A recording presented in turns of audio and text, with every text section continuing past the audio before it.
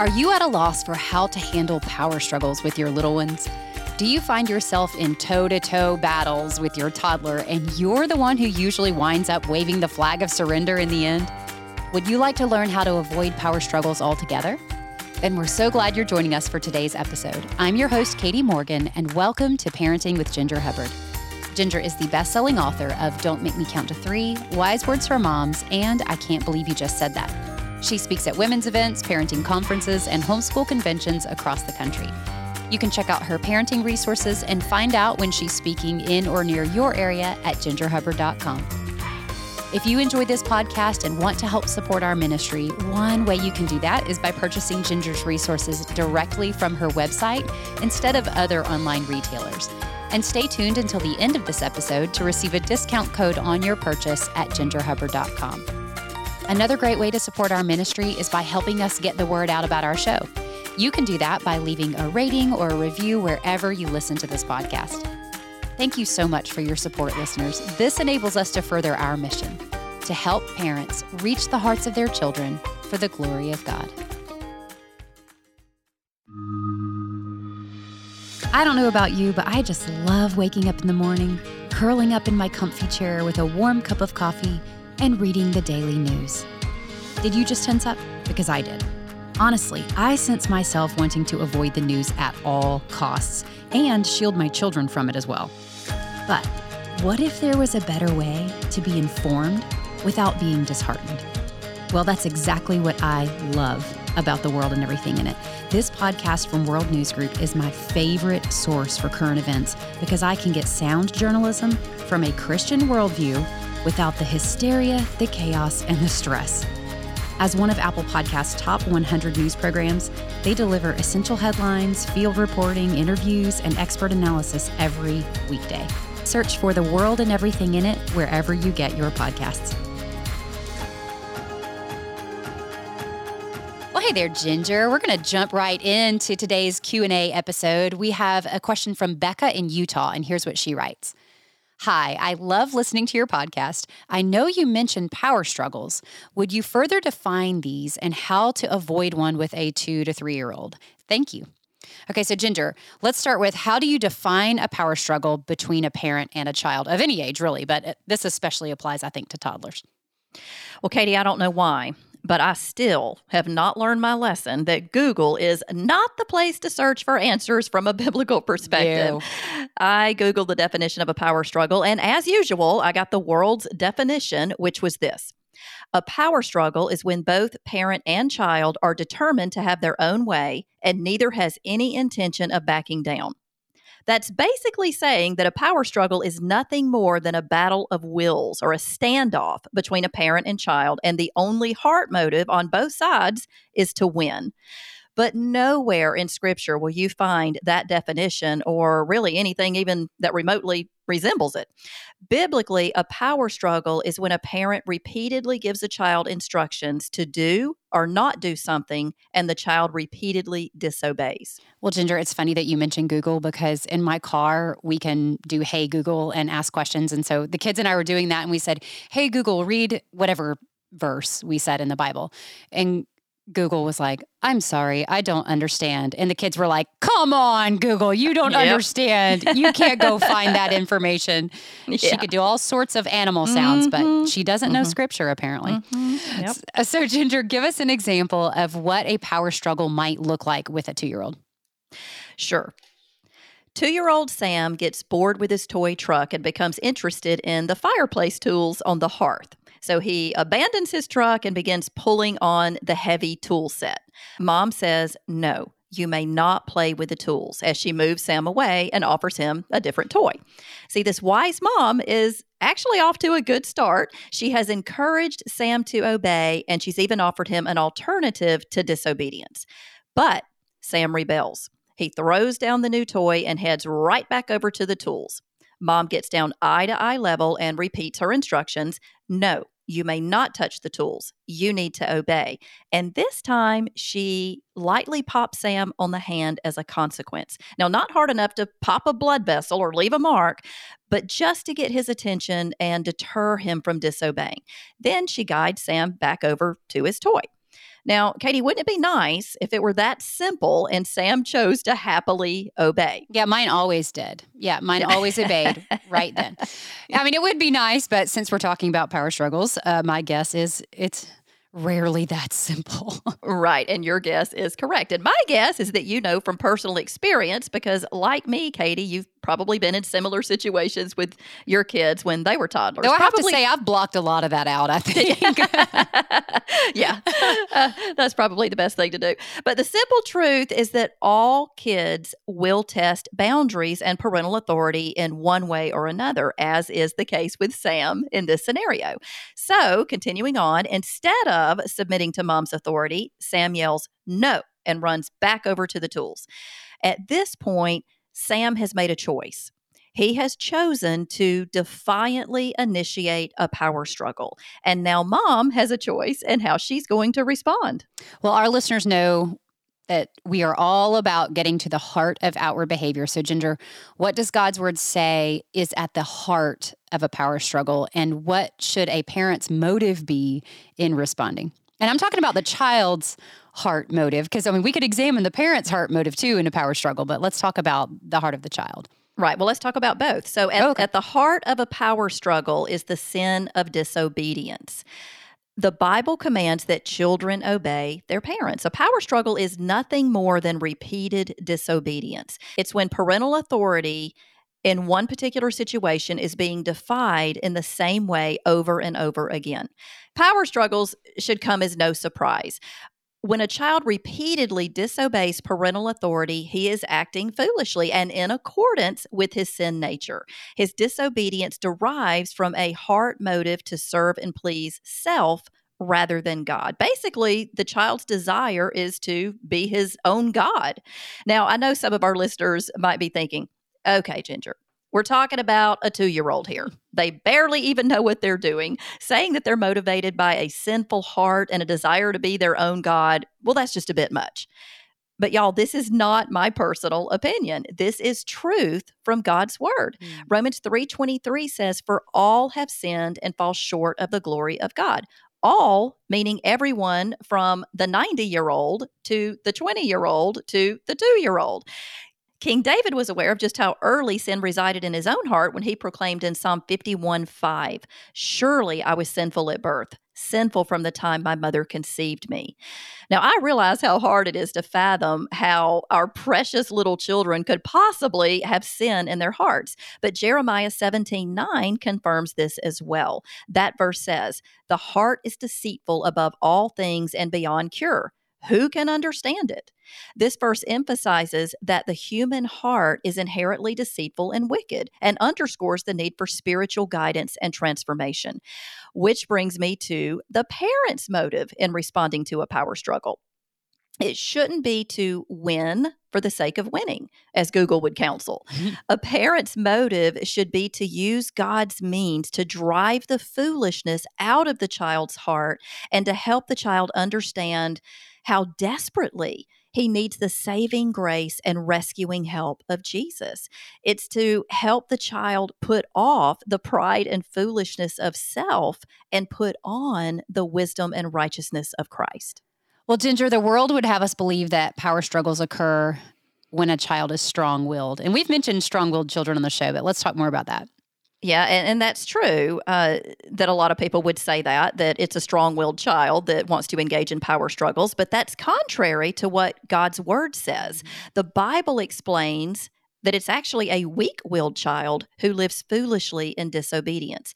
Listen to what James chapter 1, verses 14 and 15 say about children who live this way, and consider if it's the description of one who is strong-willed or weak-willed. Those verses say, "Each person is tempted when they are dragged away by their own evil desire and enticed. Then, after desire has conceived, it gives birth to sin, and sin, when it's full grown, gives birth to death." Think about that. A person who allows themselves to be dragged away by their own evil desire and enticed to the point that it leads to their own destruction. That's the definition of a weak-willed person, not a strong-willed person. That's the definition of a 2-year-old who chooses to pull over the heavy fireplace tools, potentially to his own demise, instead of obeying his mom. A child who repeatedly disobeys after clear instruction and discipline have been administered is living in accordance with what the flesh desires, which is sin. He is living contrary to what God desires, which is for children to honor and obey their parents. Galatians 5:17 says, "For the flesh desires what is contrary to the spirit, and the spirit what is contrary to the flesh. They are in conflict with each other, so that you are not to do whatever you want." I'm not sure why we find ourselves confused or at a loss for what to do when a child initiates a power struggle. The fact that a child is repeating the same act of disobedience really should not throw us off from the fact that he is disobeying God's command. God calls any and every act of a child's disobedience foolishness. It doesn't matter if it's a one-time act or a repeated act. Either way, God has given parents instructions for what to do when children disobey in Proverbs 22:15. That verse says, "Foolishness is bound up in the heart of a child, but the rod of discipline will drive it far away." It's really not as complicated as we make it. Now, I'll be the first to admit that it's not always easy to be consistent. It takes time to stop what we're doing in order to faithfully train and instruct our children. And let's face it, discipline is not fun or enjoyable. It's actually a challenging and difficult labor of love. God knows how hard it is for us, which is why he encourages us in Hebrews 12:11 to persevere even though it is painful and unpleasant. He does that because he knows the ultimate outcome. He knows that the eternal rewards of righteousness and peace outweigh the temporal suffering. So, Ginger, I want to go back to the verse you mentioned earlier, Proverbs 22:15. And again, that verse says, "Foolishness is bound up in the heart of a child, but the rod of discipline will drive it far away." Some people might take that to mean that if parents are faithful to obey God's command to discipline a child for foolish disobedience, it will lead to heart change. And some folks probably think immediate heart change, and the child will not struggle with disobedience again. Well, unfortunately, kids are sinners just like us. They will continue to struggle with sin as long as they're living on this side of heaven. But we can be confident that when we are faithful to obey God's commands to train, instruct, and discipline our children the way that he's called us to do, he is using our obedience to do a work in their hearts. Discipline, it is somewhat of a mystery in how it works. And we may not always see the results of how God is using it as quickly as we'd like, but we can be certain that God is faithful to keep his promises. Our confidence is in his faithfulness, regardless of what we see or don't see. In fact, we shouldn't be surprised or even discouraged when our kids continue to struggle with the sin of disobedience. We're told in Scripture that sin will be an ongoing struggle and that God's children are a work in progress until the day Jesus returns. Philippians 1:6 says, "Our confidence is not in our own efforts, but in the work of Jesus, who is carrying that work on until completion." That verse says, "Being confident of this, that he who began a good work in you will carry it on to completion until the day of Christ Jesus." So, if you tell your 2 or 3-year-old not to touch the fireplace tools and he disobeys, do what God has called you to do and trust that he is the one doing the good work in the heart of your child. Ginger, as you were saying all of that, it really put things in perspective from me. And I wish I'd had this perspective when I was raising, especially toddlers and all my littles, that there is as much work being done in my heart as I parent my children as in their hearts. And if I would allow myself to just slow down, if I had allowed myself, and even now I still have young kids, but allow myself to slow down and just consider what the Lord is doing in my heart as I'm faithful and I'm obedient to what he's called me to do, and allowing whatever he does in their hearts to just be the joyful overflow of that. I wonder if it would change so much of the frustration that we find ourselves in, especially with the little bitties, because it can be so frustrating. But just keeping that eternal perspective, that's my encouragement, I guess, to moms and dads listening today is consider what it's doing in your heart to follow what God's word says to do as we discipline and instruct our children. So, Ginger, what if after the parent has disciplined and instructed, the child continues to go back to the fireplace tools, like in the scenario you just gave? We've defined that a power struggle stems from the sin of disobedience and that parents are to train, instruct, and discipline their children when they disobey.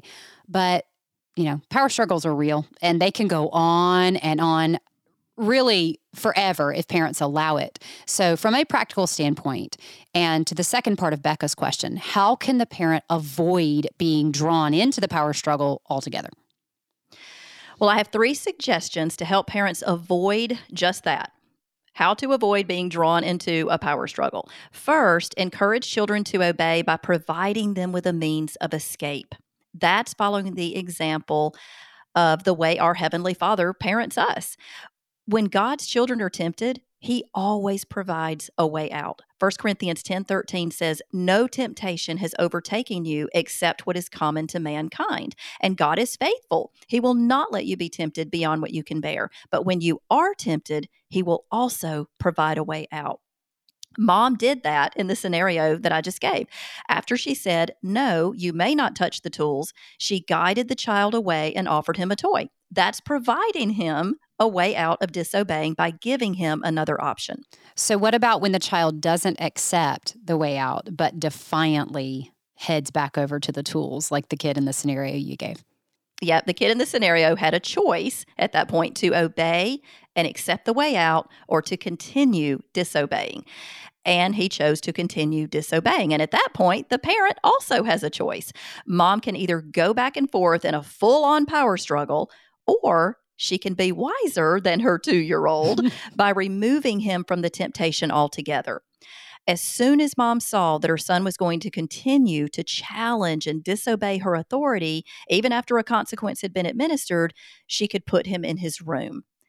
Now, of course, that's if the child is 2 or 3. Playpens are better for younger children for safety reasons. I remember the first power struggle I ever had with Wesley, my firstborn. He was still crawling. I think he was only about 9 months old. He left his toys and crawled over to an electrical socket and started trying to pull out the safety plug.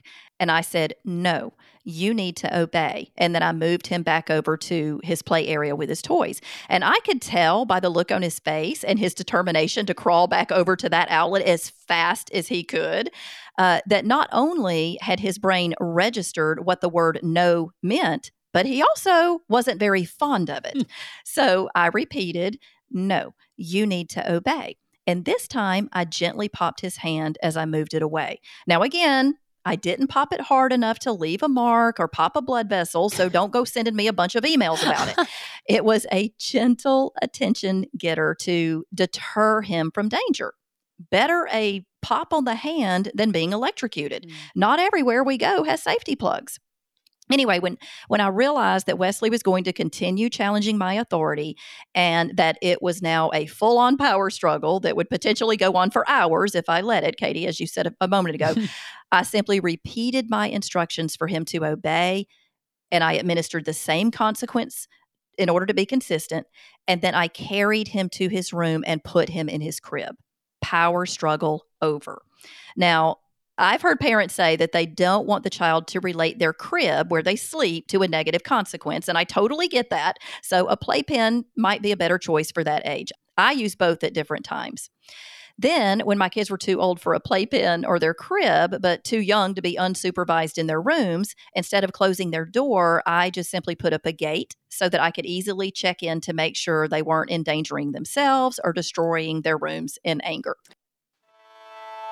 Have your kids ever come to you with math homework and asked for your help, only for you to realize you did a mathematical brain dump the day you graduated high school? Well, I have great news for you parents.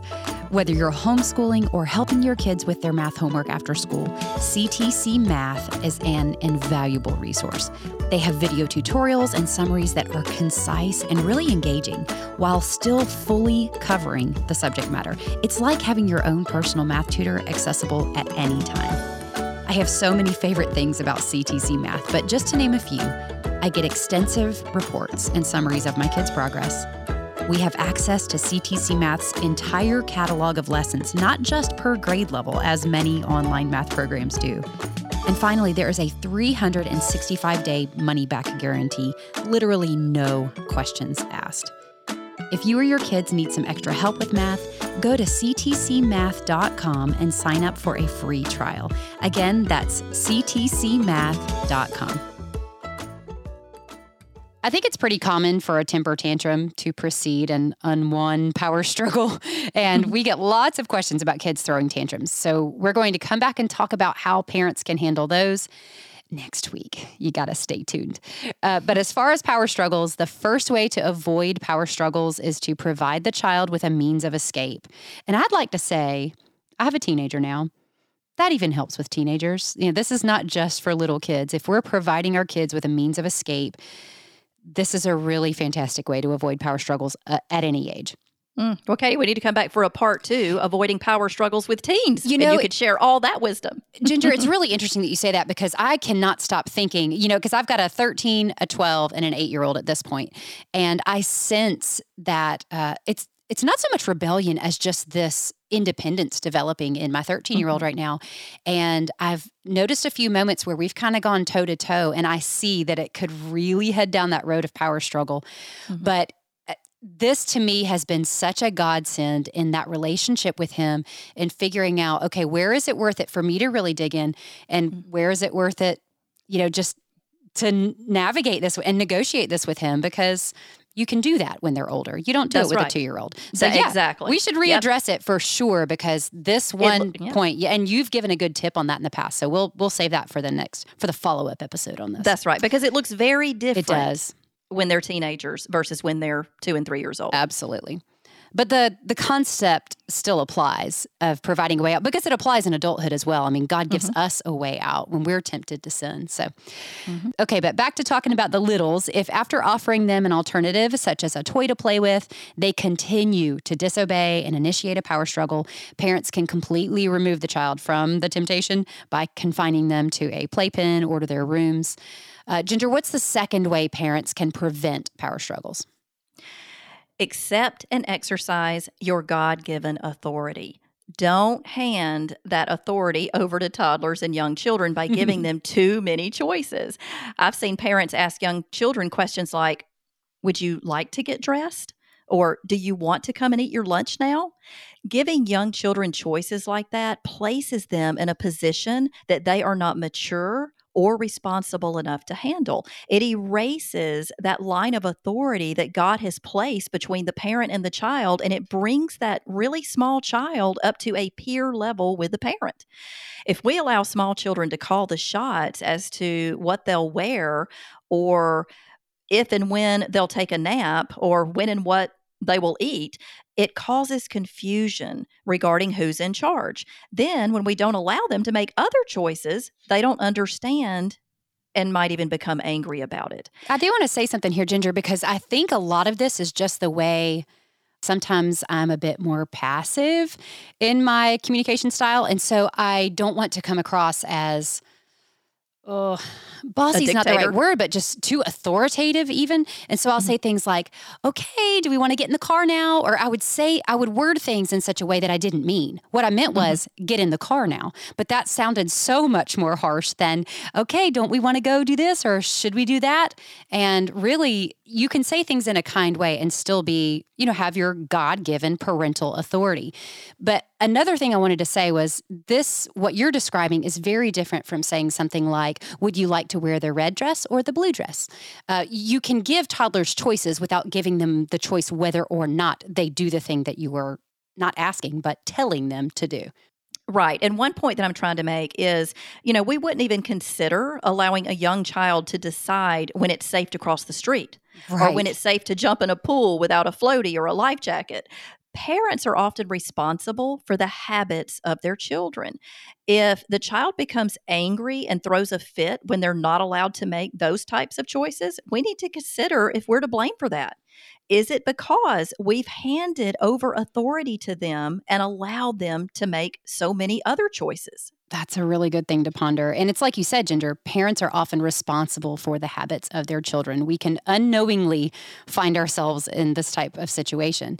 If we give young children choices, they expect choices. So what's the third way parents can prevent power struggles? By saying what you mean and meaning what you say. Wishy-washy parenting also causes confusion. In Matthew 5:37, we're told to let our yes be yes and our no be no. With our children, that means we need to decide up front what is and what's not allowed and then stick to it. Otherwise, we'll cause them to question our word, and that really causes confusion. It's unfair to them even. A mom recently told me that she doesn't understand why her daughter gets mad and doesn't obey when she's told, no, you may not do that. So I asked this mom to give me an example. And she said her daughter loved to play with pots and pans and that sometimes she, the mom, was okay with it and sometimes she wasn't. This mom went on to explain that she cleaned her house on Mondays and so she liked to keep things tidy during the week, but she didn't mind things getting messy over the weekend. So during the week, when mom said no to pulling out the pots and pans, it was a power struggle that involved disobedience and required discipline. But on the weekends, it was not considered disobedience and no discipline was administered. That's so confusing for a young child when sometimes it's okay and sometimes it's not. Just that one example the mom gave explained why her daughter didn't respect and rightly respond to the word no. Without consistency, the meaning of the word no is unclear.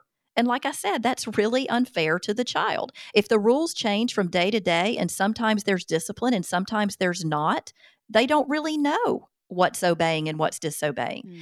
Inconsistent expectations, commands, and consequences cause children to question parental authority and can lead to power struggles.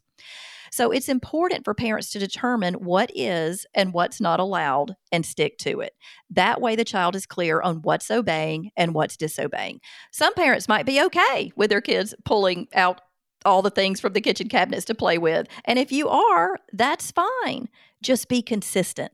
Personally, I was not okay with that. I didn't want a big mess in my kitchen, which is why I provided fun toys for my children to play with. I didn't want any confusion, so my kids were not even allowed to open the kitchen cabinets. They, of course, tested my authority on that a few times, but each and every time I would say, no, you need to obey. If they chose to disobey, I gently and lovingly disciplined them. If after being disciplined, they chose to try and pull me into a power struggle by going back into the kitchen cabinets again, I disciplined again. And then I would eliminate the power struggle by carrying or escorting them to their playpen or room. Well, and that's when they kick into tantrum mode. And then you're carrying a wiggling, screaming, freaking out child. Yep. And we're going to come back and talk about what parents can do about temper tantrums next week. Ginger, we're running out of time, but I have another question about power struggles. What about the 2 or 3-year-old who's not directly disobeying, but who just argues or fights you on anything and everything? What if it's a power struggle to put on their shoes or their clothes or give them a bath or strap them into the car seat? We've actually had quite a few listener questions about these sorts of just constant power struggles. Mm-hmm. Well, same process. Give them clear instructions as to what you expect. No. You need to obey and be still while I put your clothes on.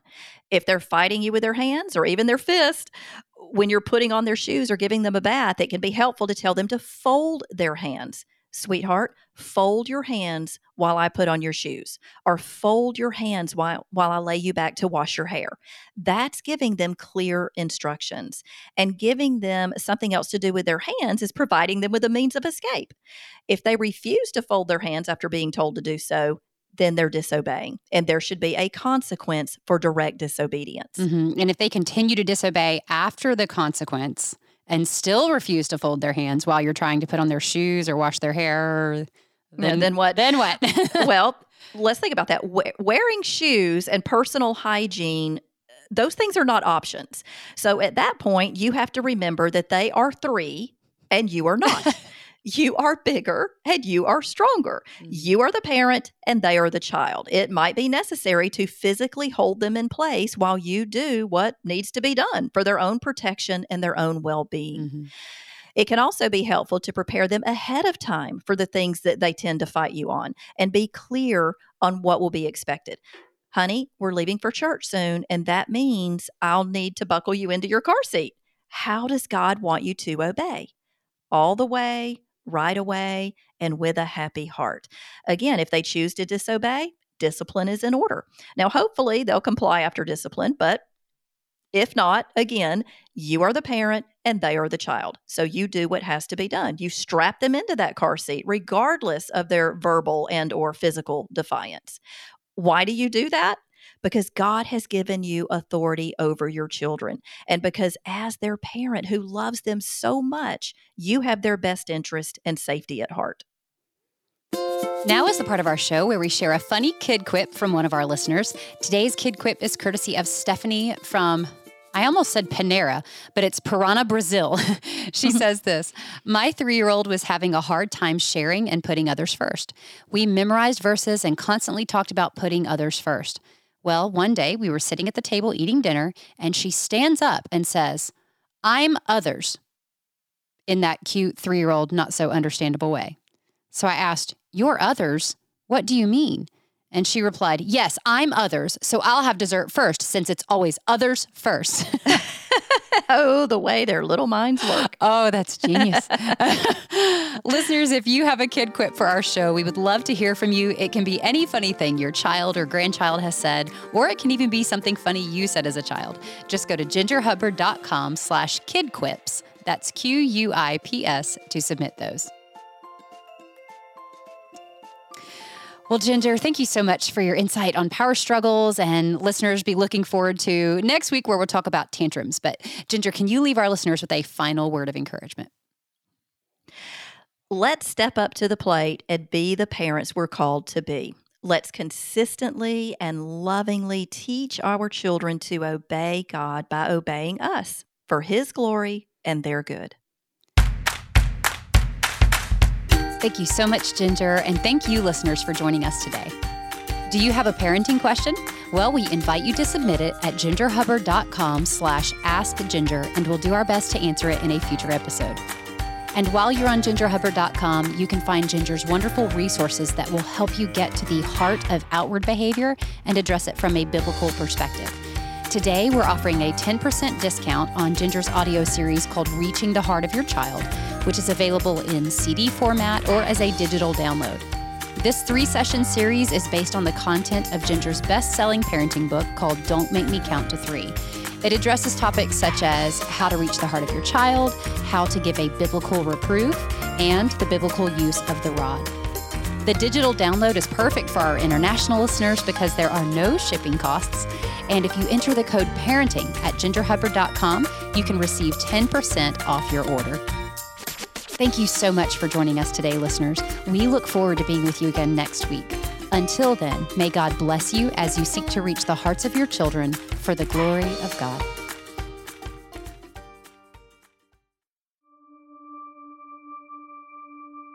Have you ever been at a total loss for how to explain to your kids some of the really hard things they've seen in our culture or in the news? Sometimes I resort to distraction, like, "Hey, who wants ice cream?" because I'm just not sure how to rightly respond. This is why I'm so excited about a new podcast that is stepping in to meet that need. The podcast is called Concurrently, and each episode is full of practical help so that we can teach our kids how to develop news literacy and biblical discernment. To find out more, visit concurrentlypodcast.com, and you can listen to new episodes of Concurrently every Wednesday wherever you get your podcasts.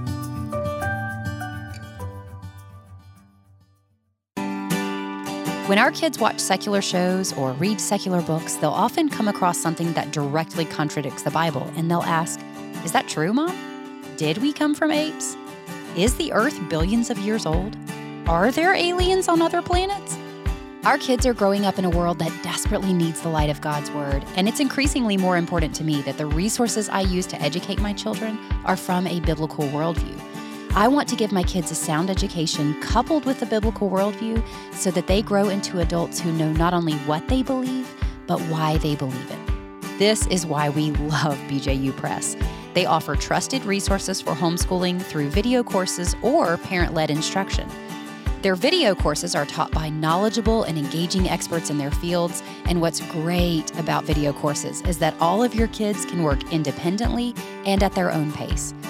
But if facilitating your child's homeschooling is more your speed, BJU Press offers numerous resources so that you can manage the different learning styles of your child, know what your student is learning so you can influence instruction, and create a totally customized learning experience. BJU Press Homeschool offers resources to meet the educational needs of your family in a way that will equip your kids for a life of gospel impact. Go to bjupresshomeschool.com and get what you need to give your child a solid biblical education. Again, that's bjupresshomeschool.com. Some parents might be okay with their kids pulling things out of the kitchen cabinets to play with. Oh, and if you sorry. What? I had my phone silenced. When my dad calls, it's Larry the Cucumber going, "Oh, where is my cell phone?" And it just started doing that. Sorry. Okay.